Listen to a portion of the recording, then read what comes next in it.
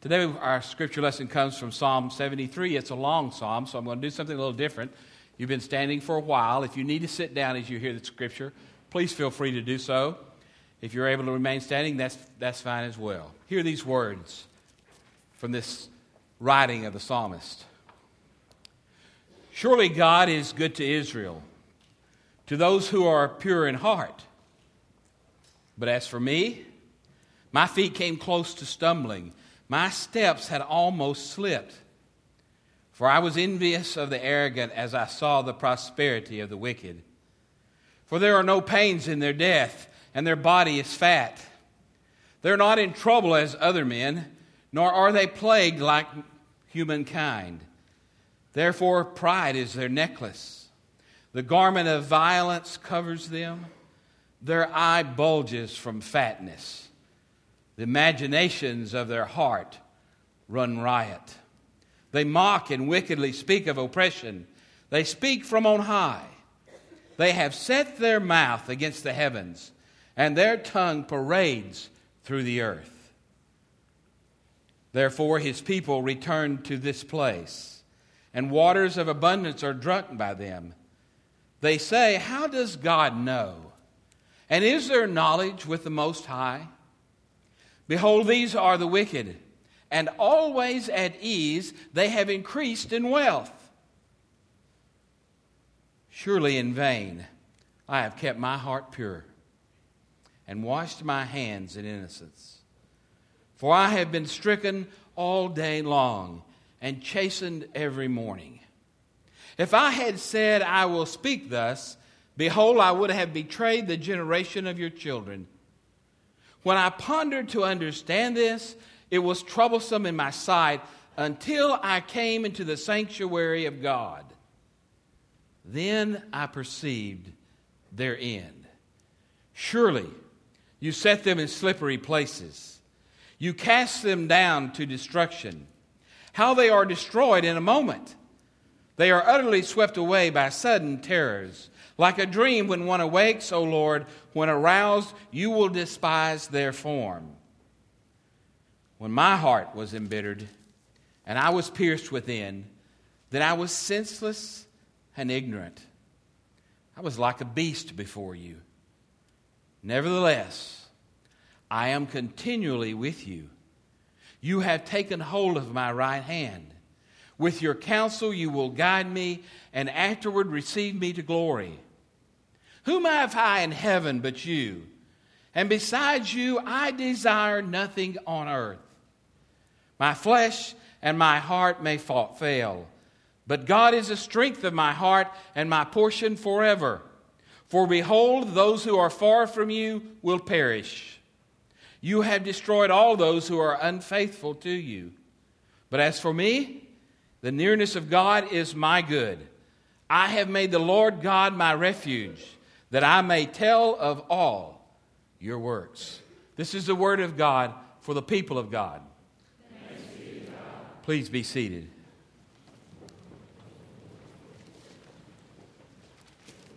Gracious God, we pray now as we contemplate your word, as we meditate on its strengths and on its direction for our own lives, as we see ourselves in the psalm, and as we ponder our future, we pray that your presence, that is surely always with us, will never be forgotten. Even in those moments when the humanity or the beast that is within us seem to consume our understanding and our thoughts. May the reality that we experience of your presence in this sanctuary be the same reality that we hold on to every moment of our lives. And to that end, may we seek understanding in your presence. For it's in Christ's precious name that we pray. Amen. I want to begin this message today with one of my favorite stories. It's a farm story. If you've never been raised on a farm, I can't help that. If you just think about it a little bit, although I think you can apply its message. Does anybody in here do not know what a mule is? Everybody knows what a mule is, right? Even if you've never seen one, you've read about one, you've heard about one. Well, there was a farmer that had a mule. And his mule that he depended upon to plow his fields with got very, very, very, very sick. And he tried everything he knew, home remedies out on the farm to cure that mule, and nothing would help. So finally he went to the young vet in town. And as he went to the vet, he asked him what to do for his mule. He said, my mule's sick. I got to have my mule. So he gave him this pill. Now, when he put the pill in the farmer's hands, he'd take almost 2 hands to hold that gigantic pill. And he looked at that pill, and he thought about his old mule that he had been falling behind and wrestling with all those years. And he said, Doc, I know you're kind of new to our territory and you don't know old Bessie, but old Bessie's not going to swallow that pill. It's too big. It's going to be impossible for me to get it down Bessie's throat. Young vet was not deterred. He said, no, don't worry. I know just how to get Bessie to take this pill. You get you a lead pipe big enough to hold this pill, and you stick that pipe down in Bessie's mouth, and you blow real hard, and that pill will go right down into her stomach, and old Bessie will be up in no time. Man went home, cornered Bessie, did what the doctor told him to do. 2 days later, vet was out yard piddling around. Nobody had come in for treatment, and looked down the road, and the old farmer was walking his way, just kind of staggering. A man had never been known to have a drink in his life other than iced tea or water. He got closer and closer, and as he did, the young vet looked at me and said, man, what's the matter with you? You look terrible. You look awful. He said, yeah, I know. It's old Bessie. He said, oh, did the pill not work? He said, I don't know. You see, when I got ready to blow in it, old Bessie blew first.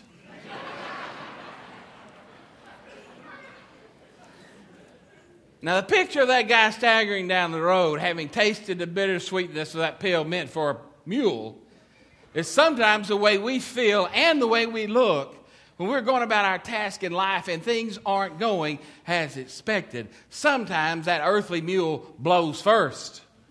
And we end up being the end of that and feeling really bad about ourselves, about life, and yes, even about God. It happens. Things happen and they just turn us all kinds of shades of gray, especially if our theology and our perspective of life has been shaped with an incomplete view of Scripture or a misunderstanding of some verses instead of taking the whole of Scripture to form what we call a theological mind, and a deeper understanding of the fullness of God, not garnered and held out as one verse might speak, but rather integrated with the totality of what God is teaching through all the Scriptures, pertinent to the times in which they were taught, and finding the conclusion occasionally, but never without the context of the rest of the biblical story. I do not want you going about looking like you just swallowed the pill because earthly Bessie blew first. But I've seen Christians so staggered many times in my life. That's what the psalmist was feeling when he wrote this psalm. He felt that way. He had his theology in place. Surely God is good to the upright. That was him. He felt righteous in God's presence. According to the largest theological understanding of his day, God blessed those who were righteous and cursed those who were sinful. That was the dominant thought in the Old Testament. Now, we all know that that's not the only thought in the Old Testament, but it was the dominant thought. Even in some of the songs we sing, even as we sing today, sometimes you'll hear a verse that makes it sound like God is so amazing and God's grace is so good that every day is going to be a cakewalk. That every day is going to be filled with glory and the sun is going to shine on us and we're going to be happy, happy, happy because God has blessed us beyond everybody else. It's not always that way, is it? Sometimes the most faithful, sometimes the most righteous, sometimes the most holy have a really bad day. Let's just take one example. You ever heard a story about a man named Jesus who cried out, Father, why have you forsaken me? He felt alone in this world for the only time in his life. But he had that time when his body was racked with pain, when he saw no exit except by death, and when he cried out in agony before the Lord. Sometimes life backfires right into our face. Sometimes we think God has abandoned us and is not really with us. Sometimes we have even blamed God for the evil that has come our way in this world. Sometimes we have perversely, when our theology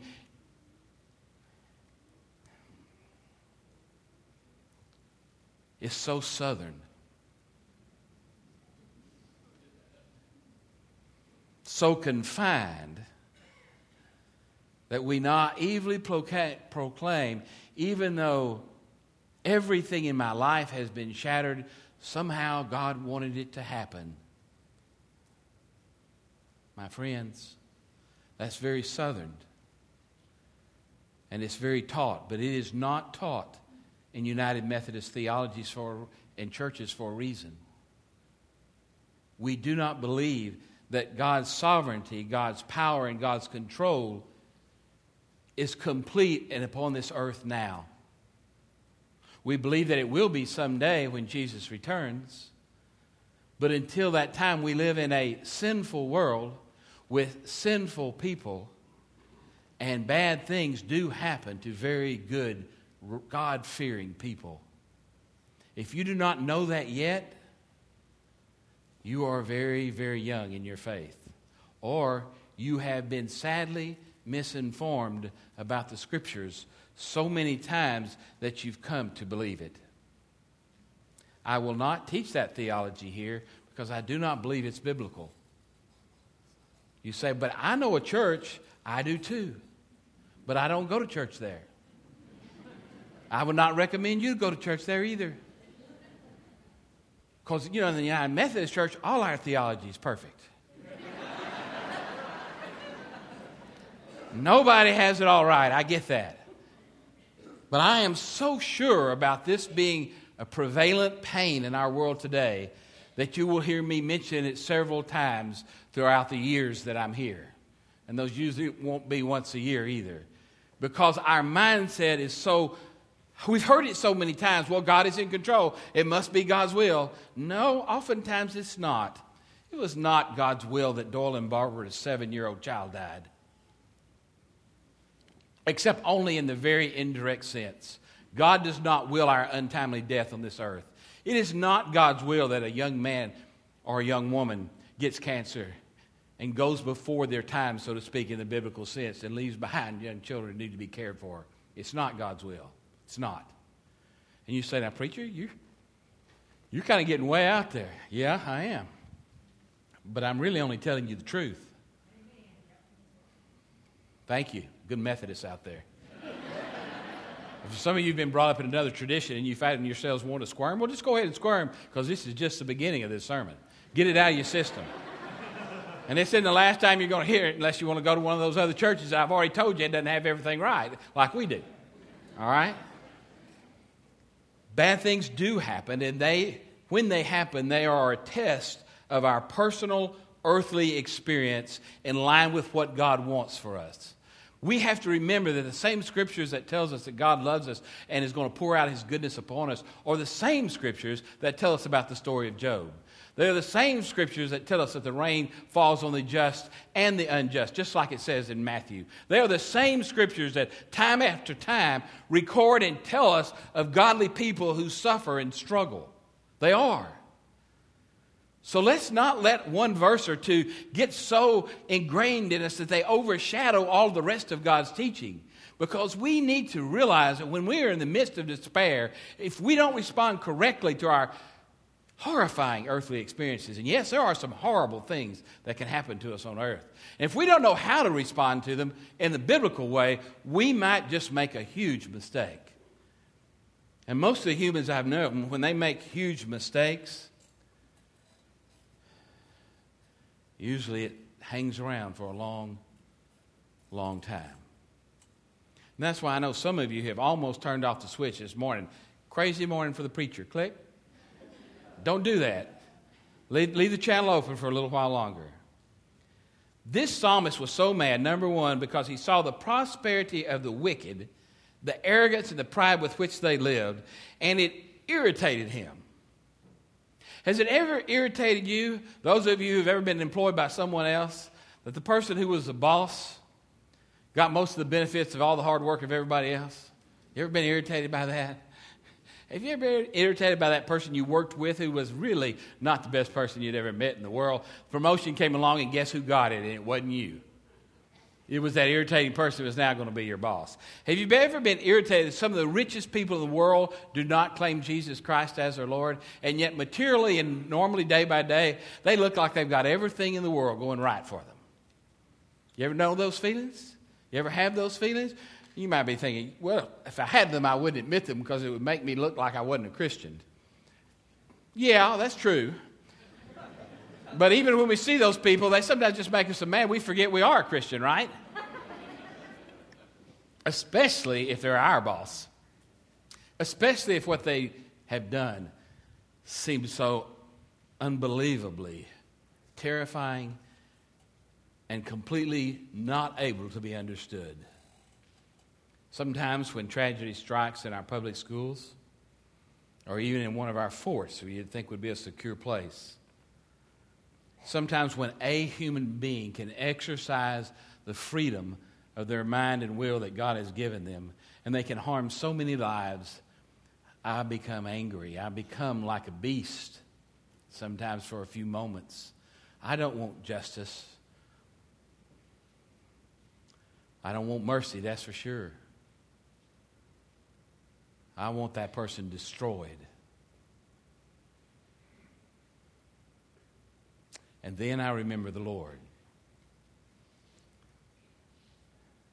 But in those few moments when someone has hurt me, the very thought that somebody could drink too much out of their freedom and get in a car and maybe harm one of my family members sends me over the edge. And yet, in this world in which we live, God has made every human being responsible for their actions and has given us a godlike ability to exert our will. And most of the time, God does not prevent those people from doing even the evil things in this world. For if God did, there would never be a school shooting.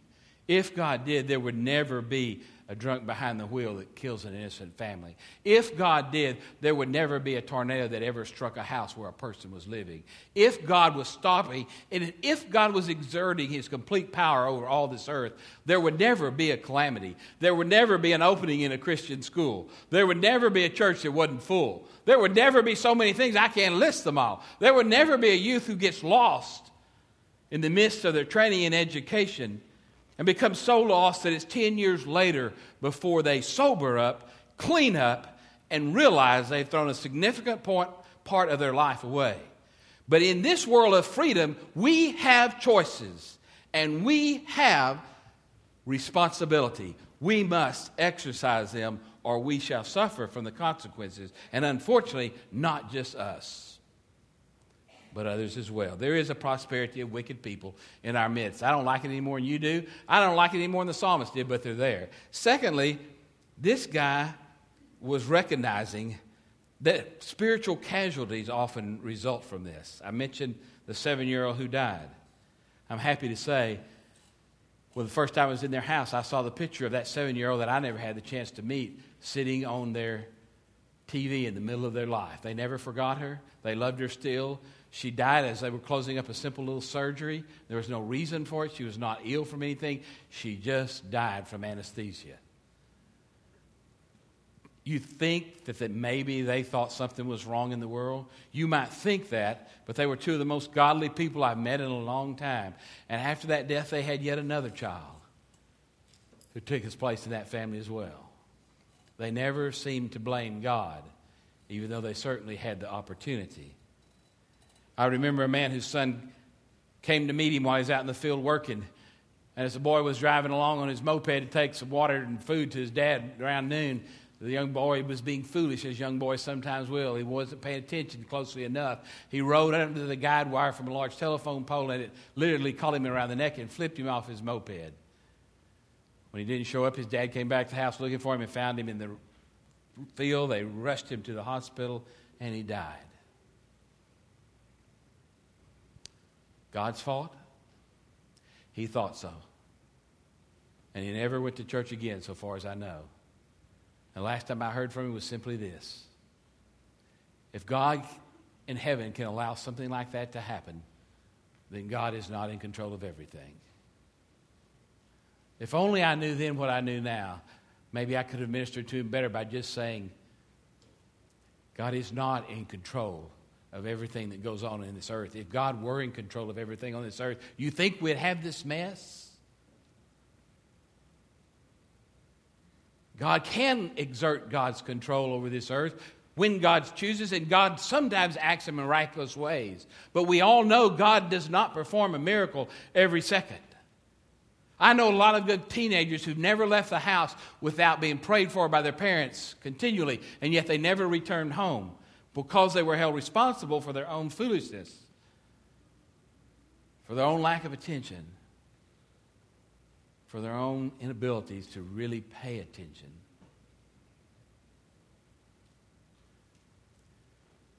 That's why I look your way sometimes when I'm preaching.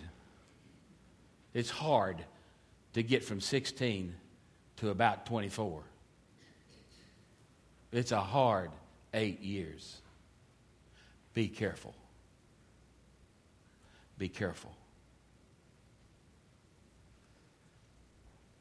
He looked at all this going on, and the psalmist thought, I'm filled with envy. And he was.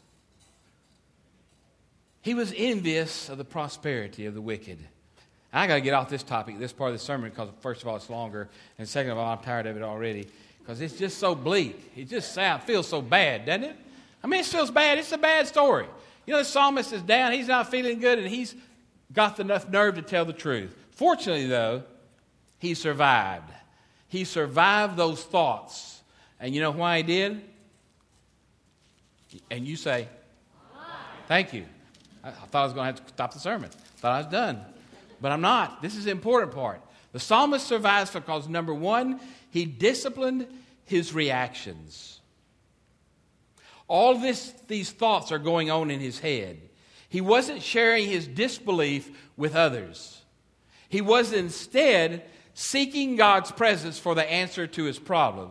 He was instead searching for answers to his doubt and a greater sense of understanding.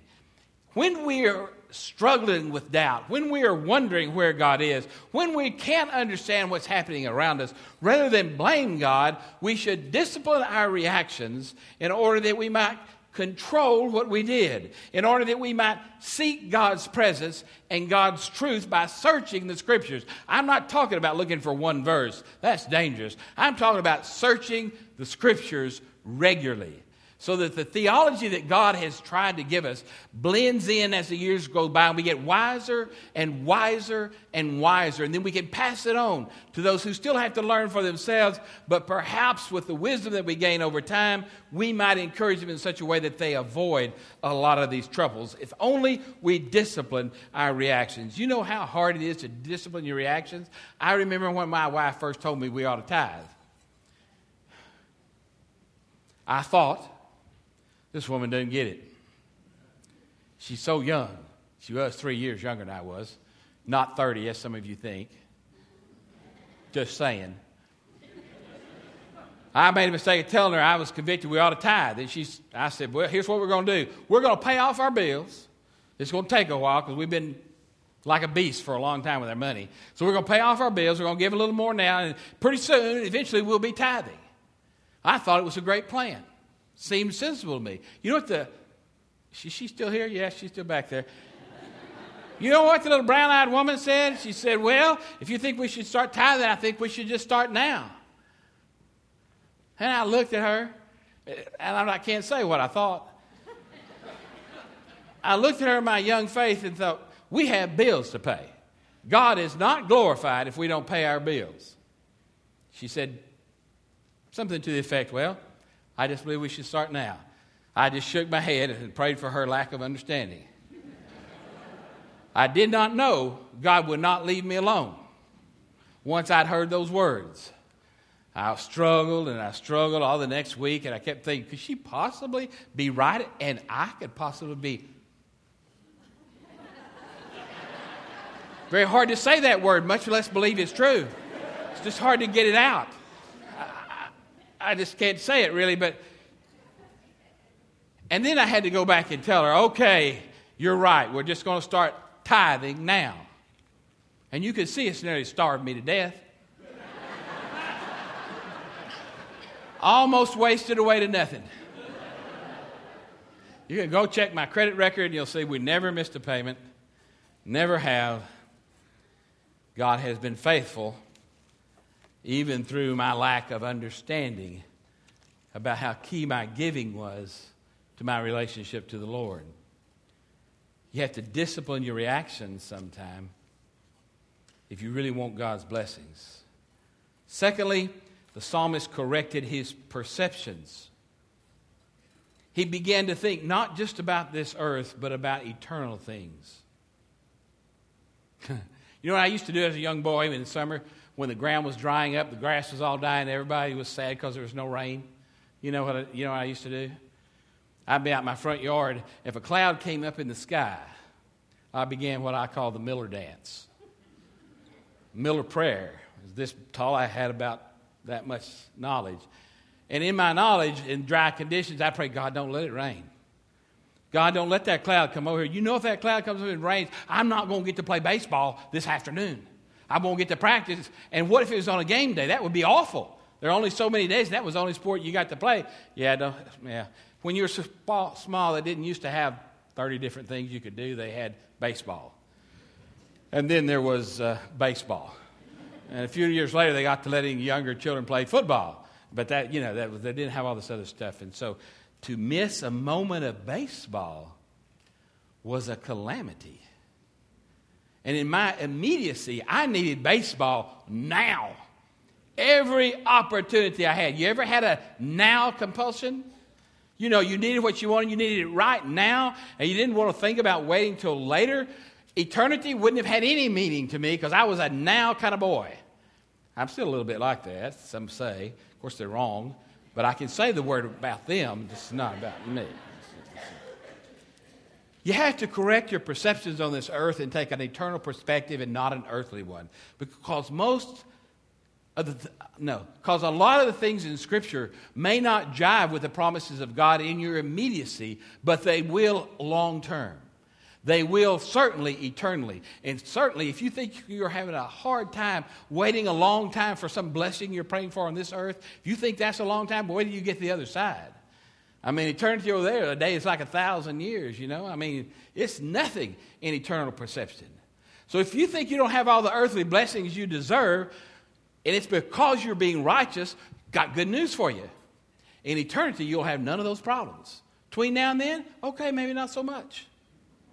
Maybe you won't get everything that you're prayed for. Maybe the wicked will continue to prosper in your sight. But that doesn't mean you can't pray and ask God to bless you. That don't mean that you can't pray and receive God's blessings. It just means that what you pray for, sometimes, gloriously so, changes. Most of the prayers of most Americans are about 95% of what I need for me, or for my spouse, or for my children, or for occasionally the rest of the family, at least those we like. That's what makes watching you pray during the service become so powerful, because when someone comes down to pray, others come to pray for them. Not for themselves, but for the one who's kneeling at the altar in need of prayer. If we can get ourselves out of our way, we might have a chance of really being a Christian, but we become so envious at times. If we don't correct our perceptions and take an eternal view, we're in trouble. Thirdly and finally, he refocused his desire. You know, the greatest strength about this church is in worship, you passionately pursue the presence of the living God. You sound like and you feel like you're worshiping. Now, I don't know you. You might be faking it. You didn't even laugh at that because that's not funny to you, is it? It shouldn't be. You're not faking worship. You're singing because you love to sing God's praises. You're praying because it's real to you. When you pray the Lord's Prayer, people can hear it all over the building, or if they're outside the door, out there too. When you join together in worship, you do it with a passion because you're pursuing the presence of God. And guess what? That's the third and last thing, but it's really the only thing according to verses 25 and 26. Do I need to read them again? You got time to hear just one more version? Whom have I in heaven but you? Besides you, I desire nothing on earth. My flesh and my heart may fail, but God is the strength of my heart and my portion forever. Yes, there's that part about the wicked being punished. But I don't enjoy that part anymore. I used to enjoy that part, but I don't really enjoy that anymore. I don't want anybody to be separated from God forever. Even the most pitiful excuse of humanity I've ever witnessed, I don't want anybody to experience hell. Now I have an ending question for you, and I'm done. My question is simply this. Have you found it? Have you found the key to life and living? One of the verses we were singing earlier was talking about that. The glory of the Lord, being in His presence. We sang that. We sang it so intensely. Your glory, God, is what our hearts long for, to be overcome by your presence, Lord. That's what we sang. That is the key to life.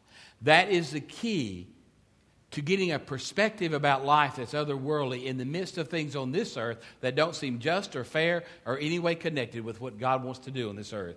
Whenever we are struggling, we need to not be like a senseless beast and become visceral and selfish.